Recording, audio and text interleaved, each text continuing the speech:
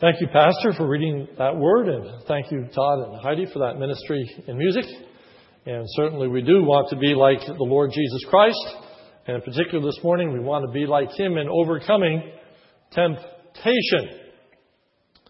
The Scripture states that Jesus was tempted in all points like as we are, yet without sin. And this morning we are going to consider the third and final temptation that is before us in this passage. It certainly is not the final temptation that Jesus experienced in His life, but it is rather the final temptation, as I say, in this particular passage on this particular occasion. The temptation that we are going to look at today was to believe that Satan could and would provide for Jesus in a way that was better than what God the Father had in store for Him. That is always a temptation that Satan presents to us, whether it involves work, power, money, success, or some other personal interest. But to think that somehow we would be better off by not serving God, but by serving someone or something else. So as we look at this temptation this morning, we follow the same outline that we've been using in looking at this passage. We start by looking at the setting of the temptation, then the words of the evil one, and then the words of Jesus. And today, then, we also look at the ultimate and final outcome. So the setting of the temptation is given to us in Matthew chapter 4, verse 8. It says, "Again, the devil took him," that is Jesus, "to a very high mountain and showed him all the kingdoms of the world and their glory."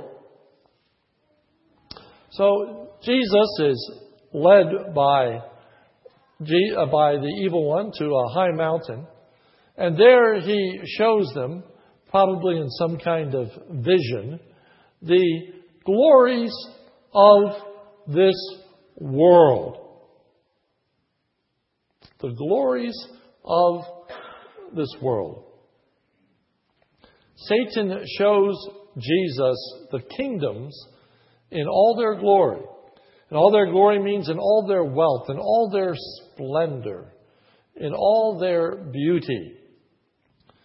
Satan puts a spin, if you will, on this world.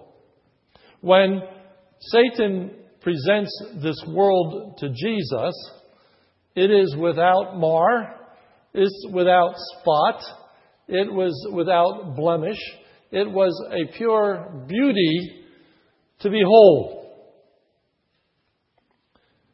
That is one of the temptations that Satan uses even in our own life.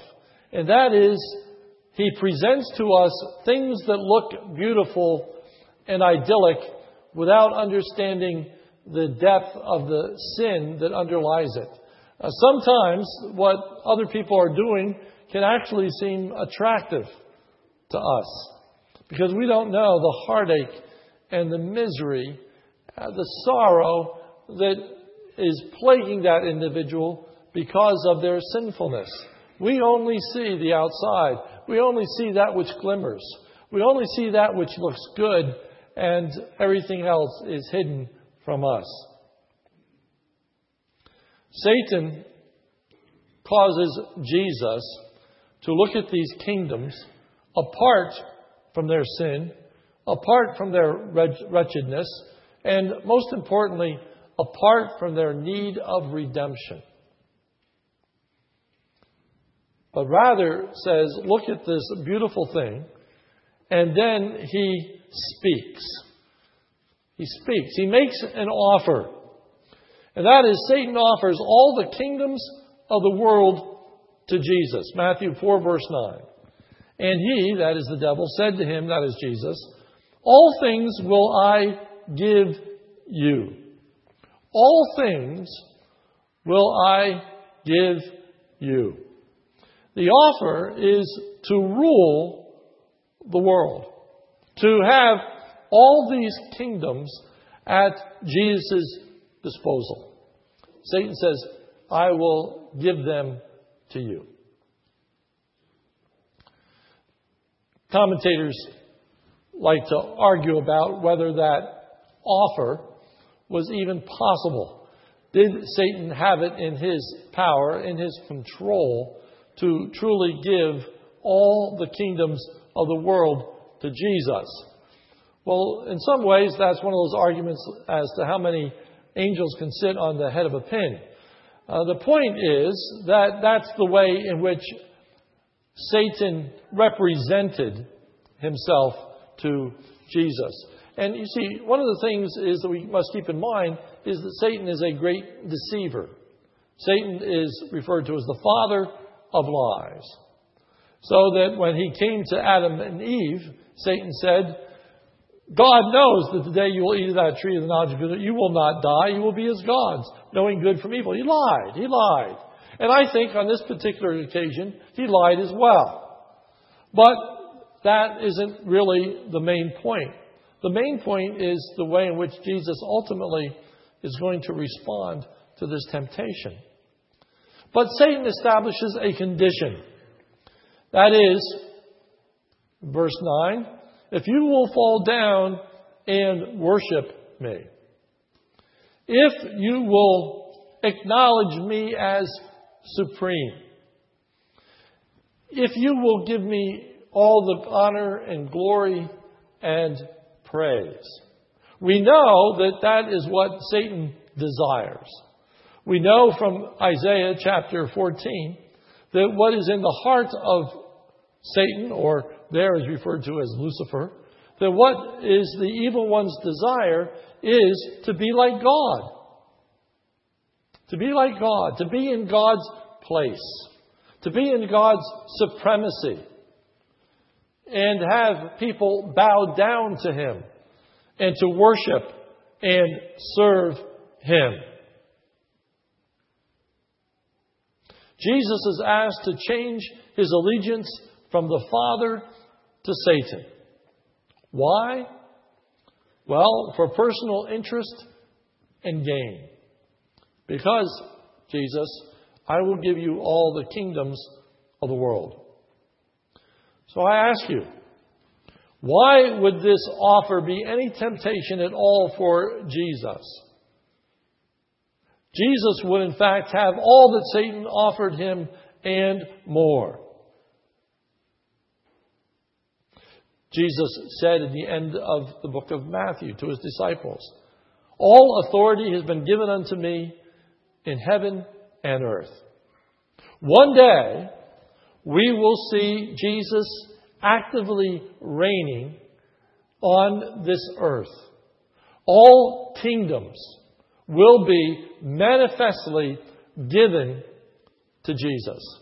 I can't read Revelation 11:15 without hearing Handel's Messiah in my head. But it's a great, great verse, and it's a great anthem. And the angel sounded, and there were great voices in heaven saying, the kingdoms of this world are become the kingdoms of our Lord and of His Christ, and He shall reign forever and ever. Satan was not offering anything that Jesus was not already entitled to and already would have. So what indeed is the allurement? What is the temptation? As I said, the temptation was to believe that Satan could and would provide for Jesus better than the Father. How was He going to provide for Jesus in a better way than the Father?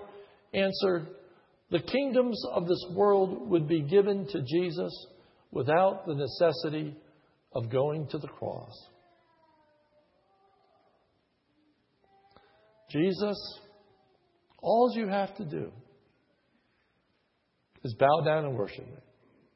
No suffering, no death, no agony, no betrayal, Just simply bow down and worship me, and all of these things will be given to you. Now, to understand the nature of this temptation, I think, more fully, it helps us, if you would turn with me in your Bibles to Matthew chapter 16. For it helps us to understand the temptation that Jesus was under, and also helps us to understand how this temptation is applicable to us. In Matthew chapter 16, we have an account of Jesus revealing to his disciples the necessity of Jesus' suffering and death. Pick up with me, if you will, at Matthew 16, verse 21. From that time, Jesus Christ began to show his disciples that he must go to Jerusalem and suffer many things from the elders and chief priests and be killed and be raised up on the third day. Now, notice with me, if you would, Peter's response to that teaching of Jesus. Peter's response is to rebuke or correct Jesus. Verse 22. And Peter took him aside, which was nice. Peter wasn't going to embarrass Jesus in front of the other disciples, but rather he took him aside and said, and began to rebuke him, saying, God forbid it, Lord, this shall never happen to you. In the mind of Peter, it was unthinkable that Jesus, the Son of God, would ever have to go through such suffering and death.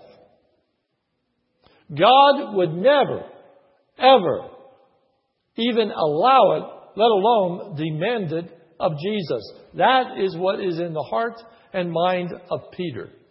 But notice Jesus' harsh response. Matthew 16:23. But he turned and said to Peter, Get behind me, Satan. Get behind me, Satan. Not that Peter had actually become Satan, or not that Satan had entered into Peter, so that it is actually Satan speaking. But the point is that Peter is acting in exactly the same way that Satan acts. What Peter had just said is the kind of thing that Satan would have said. Peter's response to the announcement of Jesus' suffering and death is the same kind of response that Satan would have. Notice the problem. Verse 23. Get thee behind me, Satan. Why? You are a stumbling block to me. Peter, you are not being helpful. Peter, you are not being spiritual. Peter, you are not correcting me. You are placing a stumbling block before me. Peter, you are being a hindrance to my going to the cross. I don't need to hear from you that it is either unnecessary or out of keeping of the will of God. That is satanic kind of talk, Peter. That's wrong. It is necessary for me to die. It is necessary for me to go to the cross.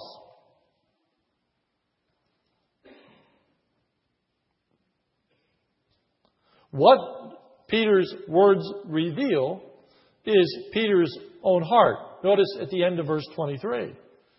You are a stumbling block to me, for, here's the reason, you are not setting your mind on God's interests, but man's interests. You aren't concerned about the things of God. You're concerned about yourself. And you're putting yourself before the will of God. And you want me to put myself before the will of God.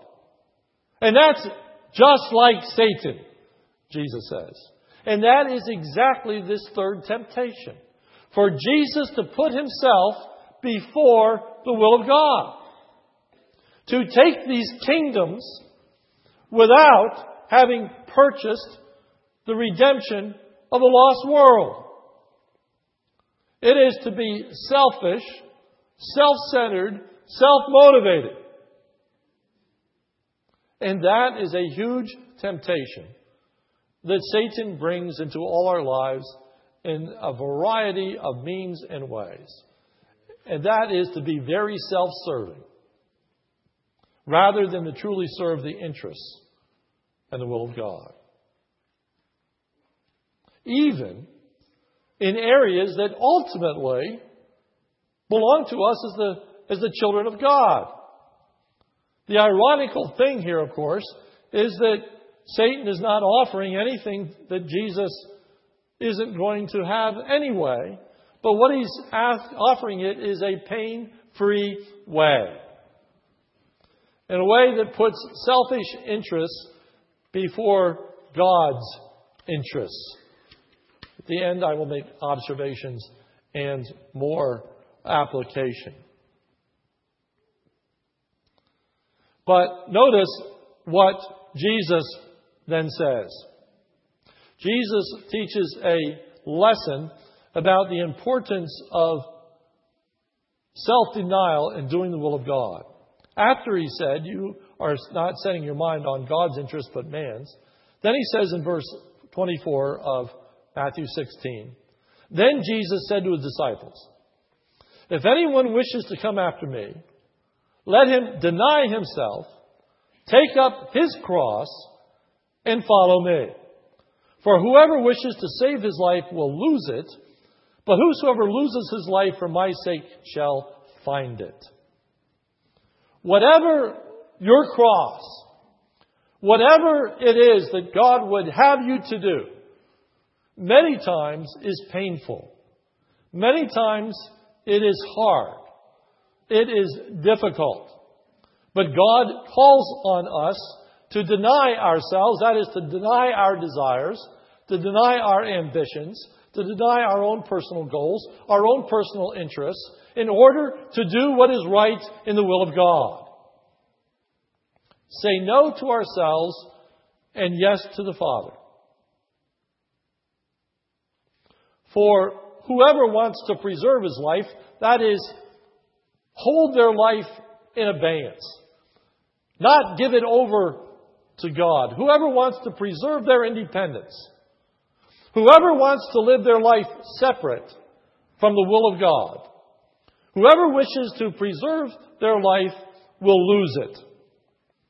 But whoever loses his life, that is willing to offer their life in service for God, will find it.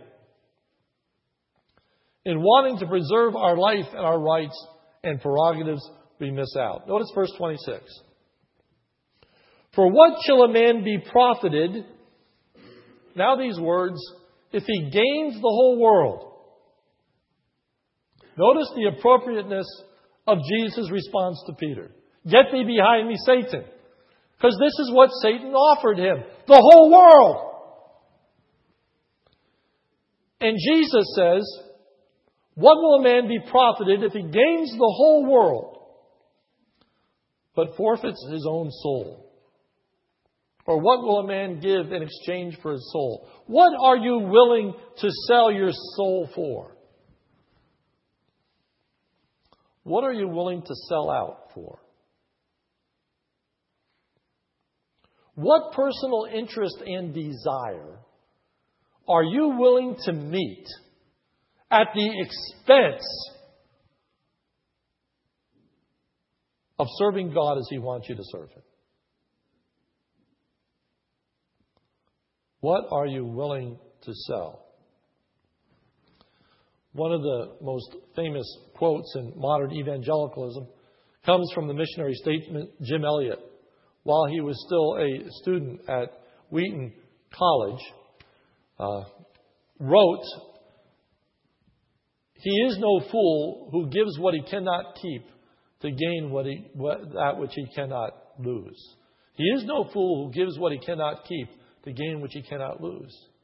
And Jim Elliot, many of you know, died being martyred in seeking to meet the needs of an Indian tribe in Ecuador. He died. He gave his life. But he said, he's not a fool. He's not a fool. It was though he could see the end in sight. It was with eyes wide open that Jim Elliot went into this great missionary endeavor. Why? Because he was not paramount in his thinking for his own personal interests, but rather to do the will of God. I'll say more in application in a few moments. Notice Jesus' response to temptation. Jesus once again quotes Scripture. He doesn't argue with Satan. He doesn't say, Satan, you can't do that, or Satan, I already possess this, or whatever the case. He doesn't argue with him. Rather, he says, for it is written, you shall worship the Lord your God and serve him only. Jesus quotes from Deuteronomy chapter 6, verse 13. I will not worship you. I will worship God and him alone. And then this, Jesus dismisses Satan. Then Jesus said to him, begone, Satan, for it is written, you shall worship the Lord your God and serve him only. Now, there are two interesting things here. First is that Jesus commands Satan. He says, begone. And as a result, the devil left in verse 11. Jesus dismisses him. He has authority. He has power over the evil one. He dismisses him. Secondly, he rebukes him. For it is not just applicable to Jesus, these words, that you shall worship God and him alone. It's applicable to the evil one. He, Satan, is to worship God and God alone. The temptation, if you remember, comes as a result of the baptismal incident with John the Baptist. When, after Jesus is baptized, then the heavens are open. The Holy Spirit descends in the form of a dove. And we hear this voice from heaven saying, this is my beloved Son, in whom I am well pleased. Jesus then is tempted by the evil one. If you are the Son of God, turn these stones into bread. If you are the Son of God, cast yourself down from here. Well, the Son of God said, Satan, be gone. And he was gone. For Satan should have bowed down and worshiped Jesus Christ. And he proved, he demonstrated, he manifested his authority over the evil one. I've had enough. Be gone. And he was gone. The outcome of the temptation. Satan obeyed the command of Jesus.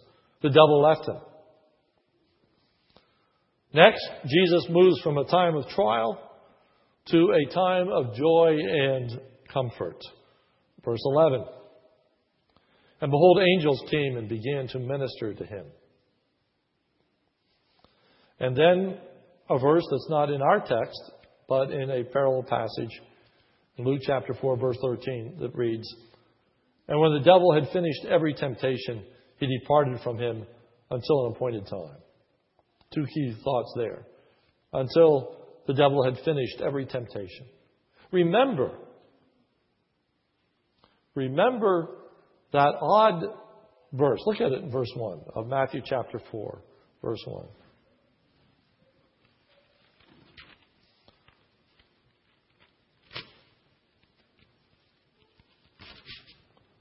Matthew 4, verse 1. Then Jesus was led by the Spirit into the wilderness to be tempted. This was the will of God. We said that Jesus learned things by which he suffered under these temptations.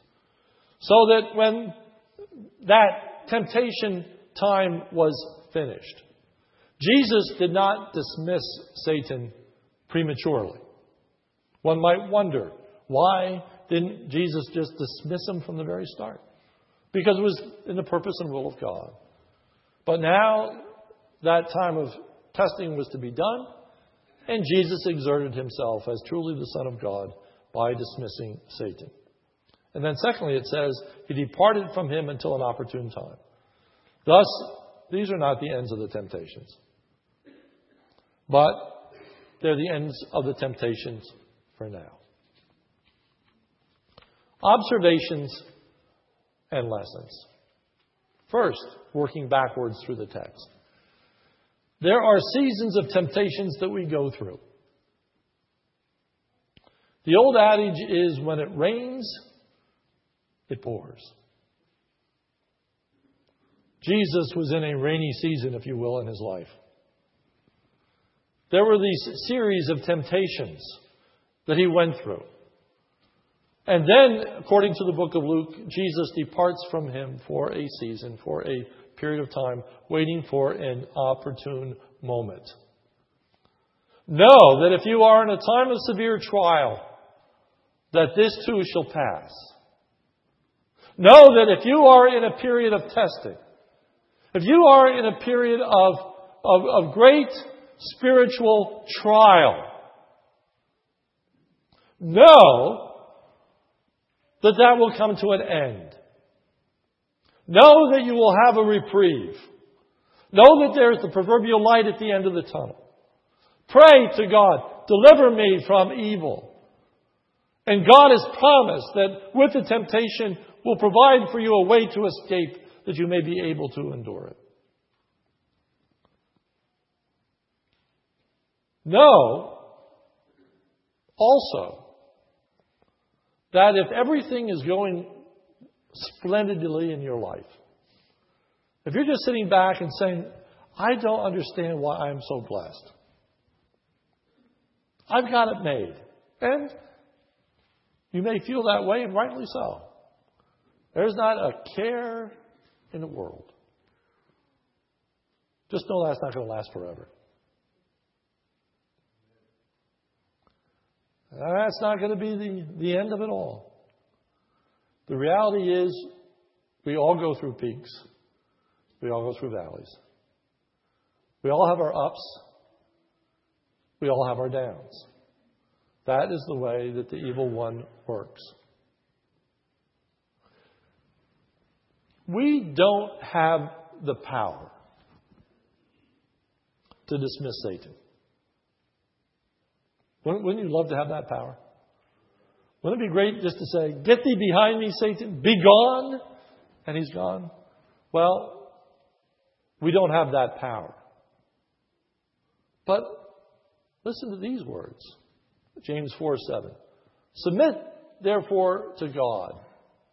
Resist the devil, and, can you finish it? And he will flee from you. Not just leave you, he'll run away. Submit yourself to God.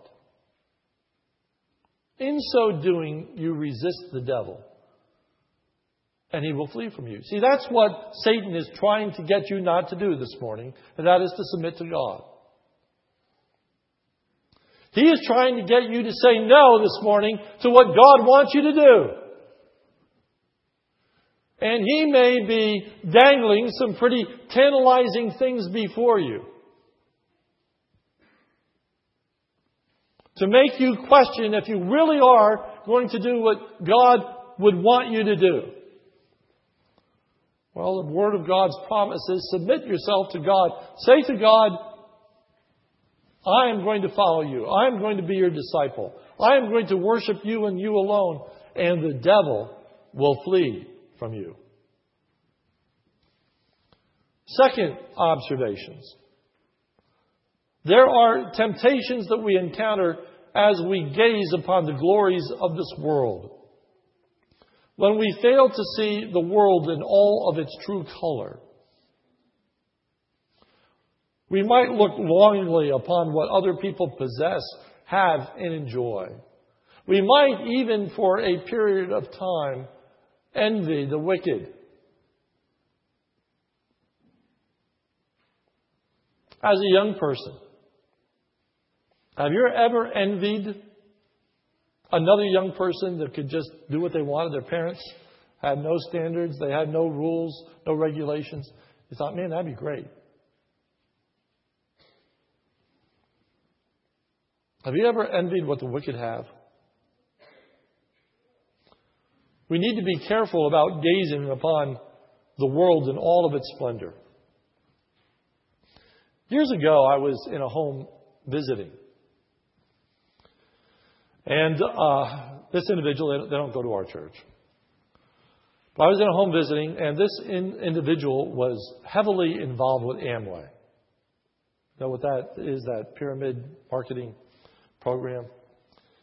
And the whole idea of Amway is to sell more and more and get ahead. And to motivate these individuals, they would have sales meetings. And do you know that Amway actually has church services? Where you can go to Amway Church, if you will, and hear motivational speakers that will reinforce in your mind the importance of getting ahead and obtaining what you want. What was striking to me? Because one of the motivational tools that Amway uses is to encourage their salespeople, whatever they refer to them as, to post, literally in their house, pictures of things. And so this individual had in their kitchen, on their refrigerator, pictures of boats and cars and houses and on the walls. And everywhere you looked around, it was almost a shrine to materialism. So that the person would never lose sight of the goal. If I sell more, I can have this. If I work a little harder, maybe I can obtain that. Be careful what you set your eyes upon. Be careful what your goals are. Be careful what you want out of life. Because the evil one just might make it seem as though you can obtain it on your own. The evil one might make it look like to serve your own interest is better than to serve the interest of God and God's people.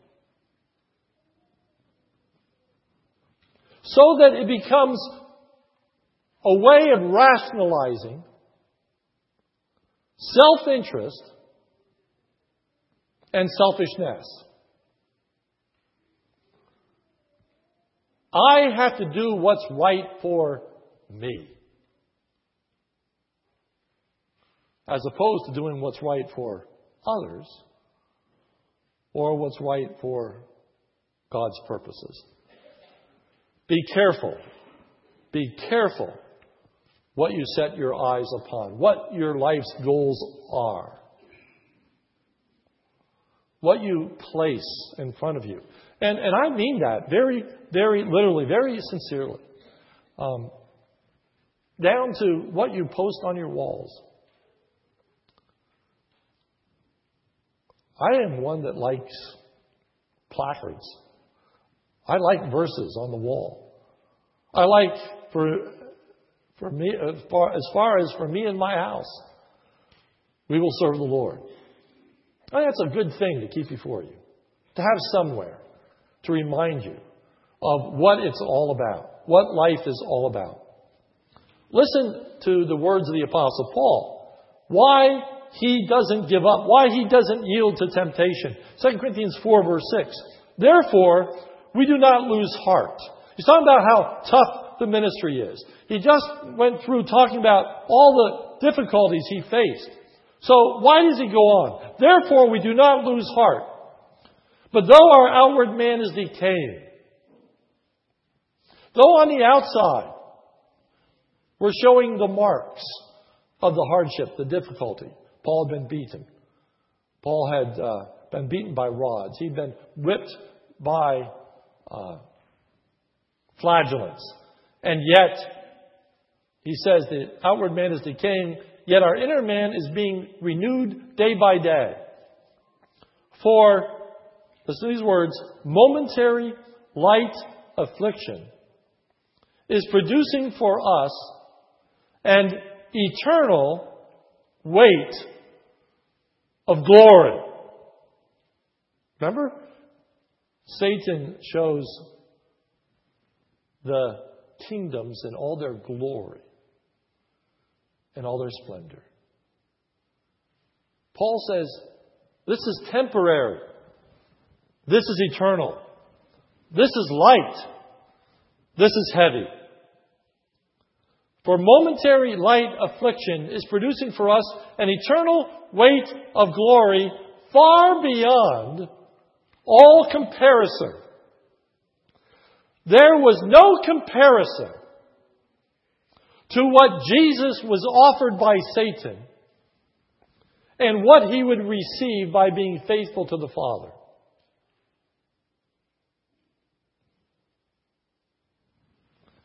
The kingdoms unredeemed, without bringing glory to God and Himself, were nothing compared to these redeemed kingdoms that would bring honor and glory to the praise of God and to the glory of the Lord Jesus Christ. 2 Corinthians 4:17. For momentary light affliction is producing for us an eternal weight of glory far beyond all comparison, while we look not at the things which are seen, but at the things which are not seen.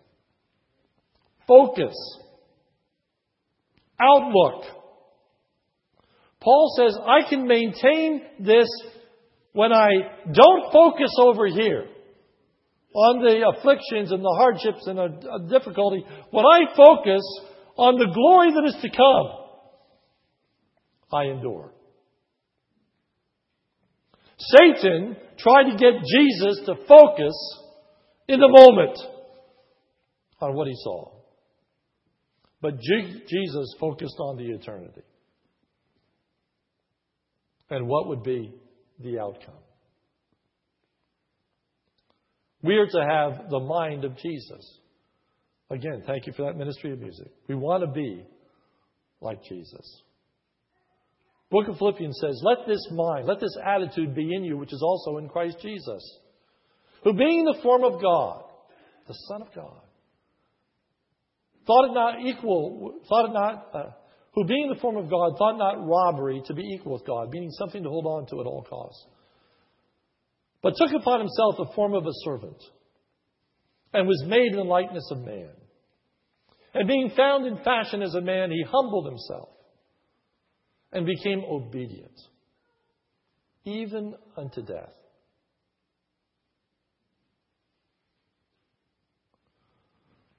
Wherefore, God has also given him a name, which is above every name.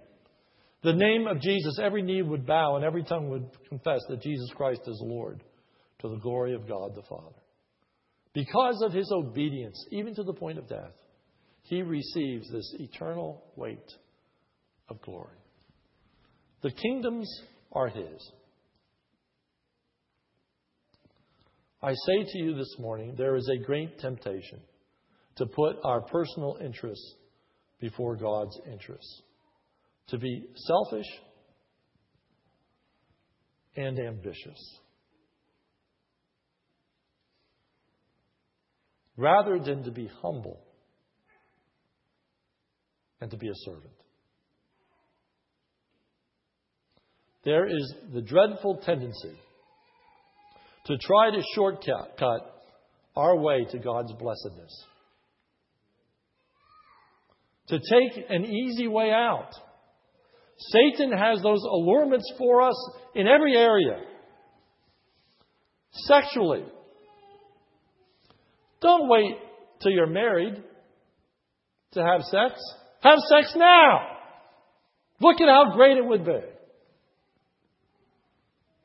Don't get married. Live together. Enjoy this person's company and all that they have to offer. You can have it better than God's plan. You can have it better than God's way. You can have your personal interests met. Forget testimony. Forget the glory of God. Forget what it means to others. Think about yourself and what is going to make you happy and what is going to fulfill you and what is going to satisfy you. And forget everything else. That temptation is there financially. That temptation is there in every facet of life. And we have to be aware. The temptation. Not to put in the hard work. Not to put in the sacrifice, the hours. A lot of people are in debt today. Astronomically in debt. Because they see something that they want to have, and they want to have it now. Without the hard work, without the saving, without the perseverance. And say, I'm going to be happy when I get this. Only to find out that they got to pay it back. And that gets to be pretty miserable. Don't shortchange the will of God. Satan would have us to look at this world in all of its splendor. Colossians says, set your mind on things which are above.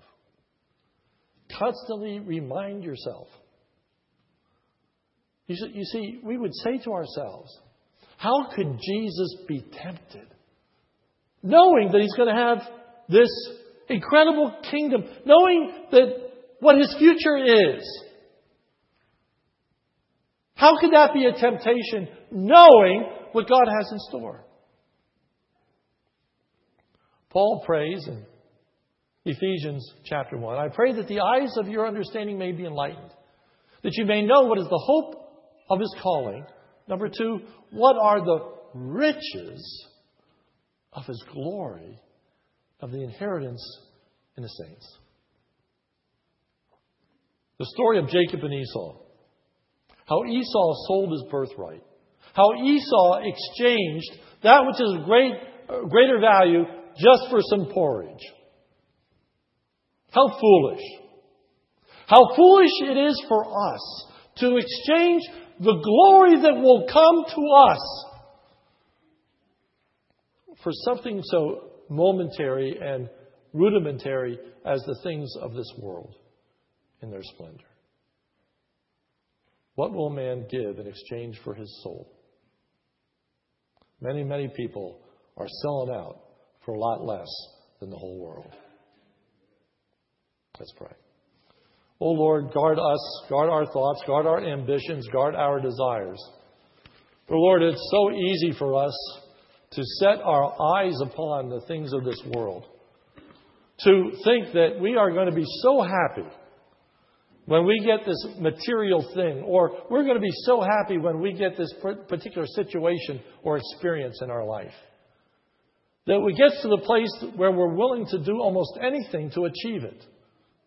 Even to the place of not putting you first place in our lives. Even to the place of serving ourselves rather than to serve others and to serve you. Oh Lord, bring us up short. Help us to see the selfishness of our ambitions so often. How what we want is for us and not you. Lord, help us not to deceive ourselves into thinking that this is really about you when it's really about us. Even as Peter, who thought that he was giving wise advice and counsel to Jesus. And Jesus said, get thee behind me, Satan. Oh Lord, Open our own hearts and minds to even see ourselves, how we can deceive ourselves into thinking that in this particular instance it's okay. In this particular instance it's right. It might even be what we think is going to ultimately serve you. Oh Lord, help us to see the truth in our own hearts. Reveal to us our own iniquity. Lord, help us to love you. And ultimately, may we say that what we want is to worship and to serve you and you alone. Deliver us from the evil of doing anything else. For it's in Jesus' name we pray. Amen.